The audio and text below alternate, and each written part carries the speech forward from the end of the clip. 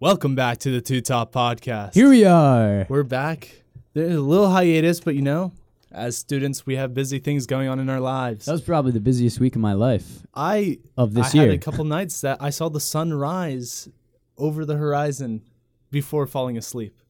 Yeah. It's weird to fall asleep after the sun is risen and you watched it set. But I'm all relaxed now. I've cooled off. I've had some naps. And I'm ready to podcast. Well, you said we cooled off. The weather is absolutely beautiful now. I think we're warming up here. Yeah, I think today's up in the 80s, Yeah, it feels beautiful. But a couple days ago, I swear it was freezing outside. I was wearing a coat. So right. The weather's an interesting thing. Thomas, I want to learn something today. Do you have something to teach me?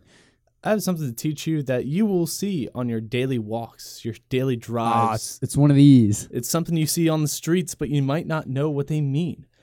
Have you ever been walking down the street and you look down and you see these yellow lines painting the streets, or these white lines, or orange lines, or green lines, or blue lines? But do you know what all those lines mean? We're talking lines in the street? Yeah.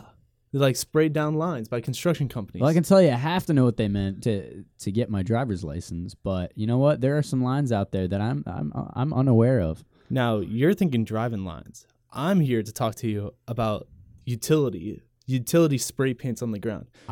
Interesting. I always wonder. Are there universal codes for different symbols? Yes, we are here to decrypt the graffiti of the streets. The graffiti of the streets. This is a cool topic. I'm very curious. So the quick Wikipedia summary of what we're talking about is, in a sense, utility location. This is the process of identifying and labeling public utility mains that are underground. These mains include telecommunications, your phone lines, electricity distribution, your PICO, natural gas, cable television, fiber optic, traffic lights, street lights, storm drains, water mains, water pipes, and all the above and below. So, now, these are all important because if things are being made or things are changed, you need to mark, hey, if you cut here, you're going to break a gas line, and that's no good. Oh, absolutely not. So all these things are color-coded. So yellow, color coding on the streets, on the sidewalks, that stands for gas utility lines. The yellow line, just a yellow standard spray paint line, right? Yes. That might have writing saying arrows, the pipes go this way, and this is where the pipes are on the line. Gas, yellow. Got it.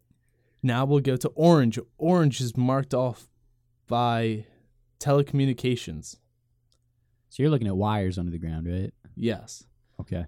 So you have your telecommunication lines, your signal lines, cables, conduits. This is if you have your AT&T or your Xfinity or any cable lines, your Verizon, that's going underground because they're no longer above ground. Those are marked on the ground with orange paint, and then they also kind of initial the company that's doing it. Okay. So yeah, I can picture the initials like a JL or something. Yes. I can totally picture that. Orange and red, you said, right? So or just red.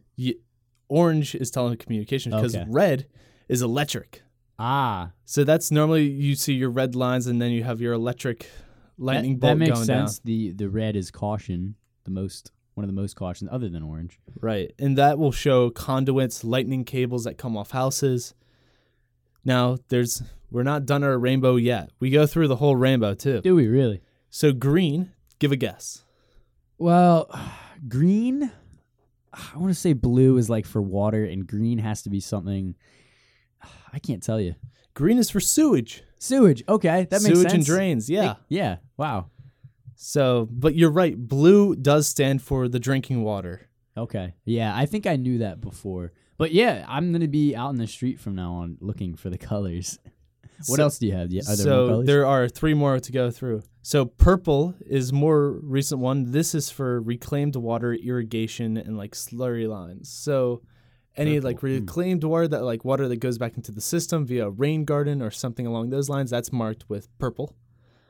And then our pink, the only color that's not been used yet, in this wonderful rainbow, that is used for everything else, like just to mark stuff for Okay, surveying. you know what? Because I've seen a lot of pink, and when you just said we haven't used this yet, but you meant we haven't talked about it yet. Pink, I see all the time. Construction sites, I see it from pin markers when they hammer into asphalt. They mark off pins in like 90-degree angles, I guess, toward directions of where they're going to drill or Because grind the road up. those Definitely are universal. Those are survey markings. So when they do surveying to mark Exactly. it, because white is proposed excavation routes. Where they're going to dig up. So if you have a white box in the ground, that shows like this box will be carved up. Now, if you are on Temple's campus, you saw a couple days ago, there was this big bulge in the middle of the road that they're pulling up. And that was marked by a yellow line all the way around it. So No, yeah, a white line. a white line. Yeah, I was going to say yellow is not electrical. Yellow is Yellow is natural gas and natural oil. gas. Okay. Yeah. Yeah. But it wasn't it. White. Okay. Yeah, so all these lines, now these are American standards. Australia has some other ones. Canada actually follows ours, and they all kind of are based off of it, but other things kind of change based on the company. There might be some variation, so it all depends on where it's coming from. Now, these have been used, well, for as long as we've needed to mark things down on the ground. And, you need to have a set system, because otherwise, could you imagine like people thinking, oh, I must excavate here, but it's a gas line? Like, you don't want that going down. No, I know on a lot of job sites I go to, before we dig, we have to have the clients and customers call the state drilling, the call before you dig, Call before you dig, or know what's below, dig with confidence. And that's very important because and even when I'm on jobs and we dig in, we excavate with a machine or something, you never know what you're drilling into. Even if a line's marked, you have to question, is it exactly where the line is? Can you drill like a foot to the left of it, or is it going to be right there? Is it going to be that wide? So I knew that there were gas lines, and I knew any marking you should have someone professional come out. And it's actually funny. I was talking to someone in one of my classes, and they were like, well, if I wasn't doing the major I'm doing now, I would do archaeology and kind of historical forensics. And I was like, oh, that's really cool. Well, then you would have exciting study abroad type options, and your job after would be pretty cool. You go out to dig sites. And they're like, well, actually, I'm not doing it because the guaranteed job is non-existent in that field. And also, one of the only jobs that you can get with kind of an archaeological focus is being one of those call before you dig people that goes out. So it would just be a bunch of like kind of calls, you go out and come back home. That doesn't sound like you're excavating a dinosaur site, No. right? There's a lot of these companies. And they all have clever names. Know what's below, dig with confidence, dial before you dig, digger's hotline, one call, miss utility, dig safe, click before you dig. These are funny names. These are all services that allow construction owners and homeowners to contact utility companies to find out what's below the ground. Now, obviously, if you don't do it right, there's fines that can be involved, and even criminal charges if the negligence has caused major utility outage or serious accidents. Hitting a water main, could you imagine? Water filling the streets, and it's all your fault because you didn't call before you dig. And the damage from the water going into houses, whatnot. Absolutely awful. So did you know that it's required by law to sign, and it's signed by the FCC, that 811 is the telephone number for this purpose across the United States? Do you call 811? Yeah, it's 811. Really? Yeah. Oh, that's so cool. So cool. That's the government program Yes. behind it. Yeah.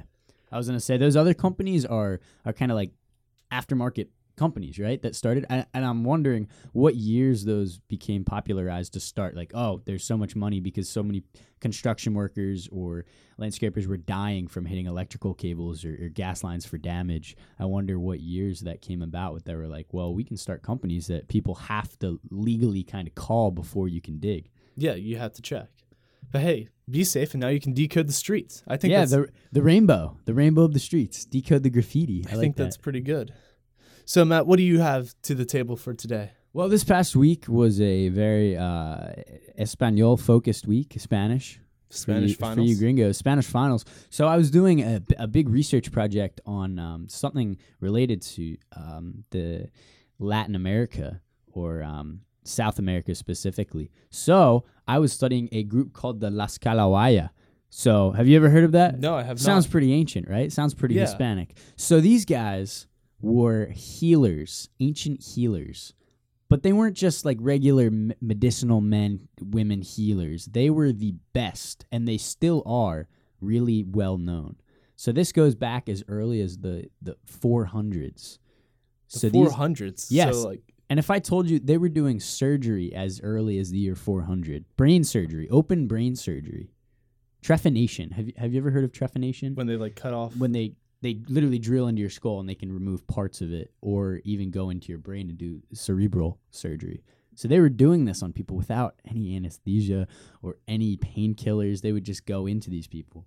So do you have any idea of why they might have started doing surgery in the first place? Like, was it curiosity? I think there is the curiosity about the human body. Exactly. wanted There to was the find human out. body. So they had these other practices such as deformation of skulls. Have you seen Yeah. ancient skulls? And a lot of the shows like Ancient Aliens have like skulls that they uncover from tombs that are all misshapen and like, well, how'd this skull get here? Well, they obviously have proven that the skulls are human skulls, but they just would practice methods where they would tie cloth to their heads as infants. And as they grew up, the head would just kind of naturally mold into that. You know how your head is soft when you're a Yeah. baby? It would mold into that shape.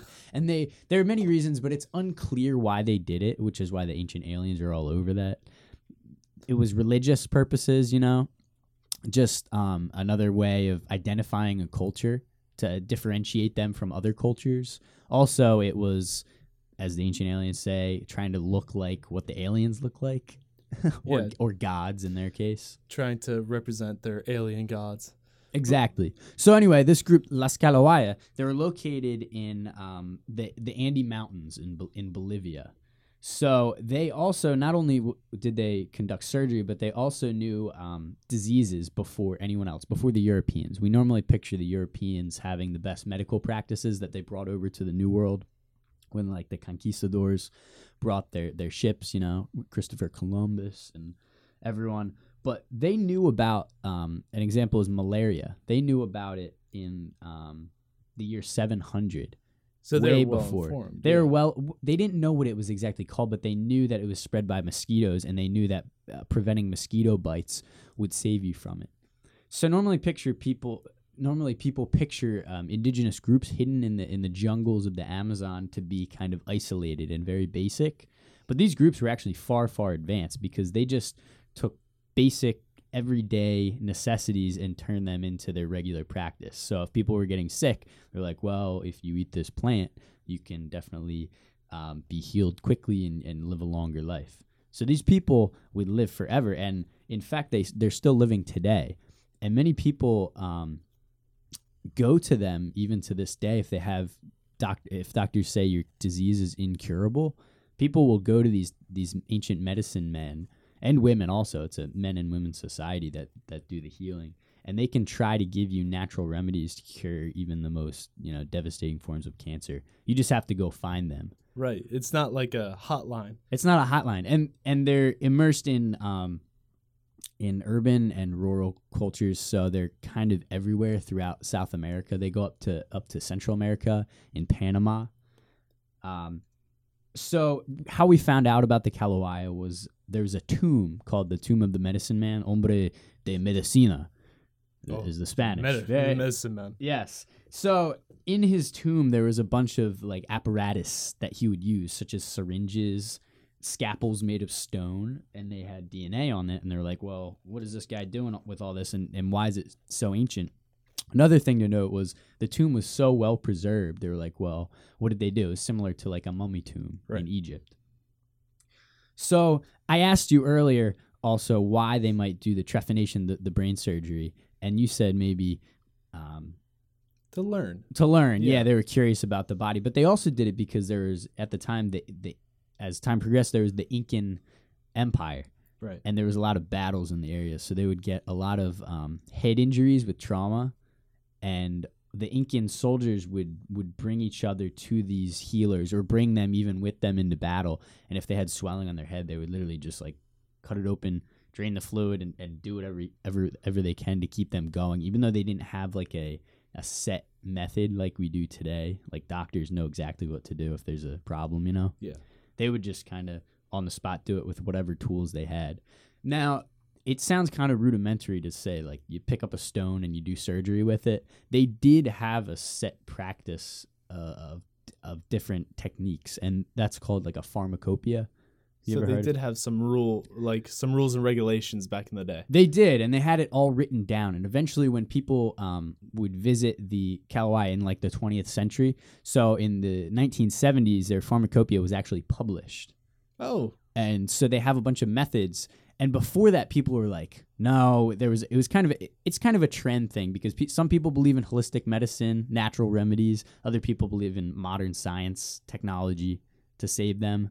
So before kind of the mid-1900s, people were like, no way, they're crazy. And then they published their work, and then people were like, well, there's side effects, like you can get cancer from all this radiation, whatever. So people were kind of going back to it. Back to the holistic side of medicine. Exactly. So today in modern times, there's debate on who has kind of copyright of their pharmacopoeia. Whose is it? Because there's so little of the culture left over. If you look up Kalawai as a language, I think the statistic, it's like the second most endangered language in the world, and it's maybe 10 people are native speakers, I think is the statistic. That's just like a group of friends knowing a language together. Exactly. So it's like 90 of your other buddies speaking your own language in the whole entire world. That's an important thing to keep in our culture, in their culture. In their culture, yeah. So the culture hasn't been lost. It's definitely on the verge of extinction, but it's also very relevant because many of their methods were based on survival, and they came up with it, and it worked, and it's all natural. And honestly, Thomas, if you get an incurable disease, I'd probably take you down there, see what they can do. And what's interesting about all these people is it shows that even though cultures and societies were growing across the world, people were also all running in parallel with one another, because even though these, what were the name? Kalawaya? Kalawaya. Yeah. Kalawaya. Even though the Kalawaya in South America, even though they were doing their practices, their studies, understanding medicine, also in Africa, there was people trying to do the same, and in all the other countries in Europe as well, they were also developing, and in Asia. So all these cultures and all these societies, they see the problem of like malaria and like how to identify situations, and that we all kind of run in parallel with one another. And then nowadays that everything's interwoven, it's almost like one world's culture of medicine, and then all the others are thrown off to the side. So I think it's important to keep these Kalawaya and this Kalawayan culture of natural healing, because, hey, the magic man is looking out for you. Yeah, he was since the years of 400. He's been there the whole entire time. That's pretty remarkable, because it's one thing. You never really hear too much about South American culture in the history books here, which is a bummer, because there's a lot of culture down there. The Incans were one of the most advanced civilizations. You even go to Mexico, the Aztecs, you know? Yeah. All those empires were as big as kind of the Roman Empire, but on this side of the world. Pretty crazy. Just because they're not American, like the descent of European Westerners. Yeah, white blood. Yeah, they kind of get tossed off to the wayside. But hey, they have their place in their books, in our history. I believe so. And the culture loved them, because there was once a story that they paved a pathway through the Andes Mountains so the Incan Empire, or not just the Incans, but people could pass through the mountains, and the Incans use their roads so much that they loved them. So the leader of the Kalawaya tribe or group was actually rewarded by the Incan Empire king with kind of a group of men that would carry him around on like a little chair, and that was his reward. So he just got to kind of ride around like royalty. Isn't that funny? That is pretty funny. That's a pretty good gig right there. If you've ever seen like the Emperor's New Groove, yeah, have you seen that? And what's his name carrying in the little box? The little box. That's basically what they did. Those were the days. Yeah. So before we leave this episode, we just wanted to thank our reoccurring sponsor of All Flower. All Flower is the lovely service that when times are tough in your garden, the winter's hitting hard, or that rabbit just got the munchies late last night, they come, they clean up the whole yard, they put in the new flowers, and it's like nothing happened. Yeah, All Flower. And with the lovely weather, you might not be worried. You set your guard down on your plants. You think they're doing well. April showers bring May flowers. You're wrong. That bunny could eat all of your flowers in one night. You know the bunnies are out there. You know the squirrel is scheming in the corner. Those deer across that fence, they're thinking of ways into the yard. Protect your flowers. And with the coming season, we are here to promote their new special, their fruit and veggie special. Absolutely, With your new... With spring coming along, you got your fruits going. You got your new tomato plants planted. The cucumbers are growing in the back. They're getting their sun. Don't forget the zucchini. But you don't want those little critters coming over and eating your fruits and veggies. All flower. You might as well call it all vegetable, flower, plant, tree, shrub. It's everything. They're looking out for you. So check out All Flower today. Reach them at allflower.com. Yeah, and insert the word Two Top Podcast to get your free quote on your yard. But I think, Matt, that's a conclusion to episode 59. 59. We learned a lot today. Yeah. I can tell you, I did not know any of the colors. And now I'm going to go outside, walk on the street and say, yep, that is a blue one, that is a green one. It's like, oh, watch out. Power line right there. Sewer. Don't step on the sewer. Or you see a little white box in the ground. It's like, well, this won't be here tomorrow because someone's going to come and rip it up. I'm not going to sleep on this spot of ground. No. But all right, guys, thank you for listening. And we'll be back with another episode in next week's Two Topics.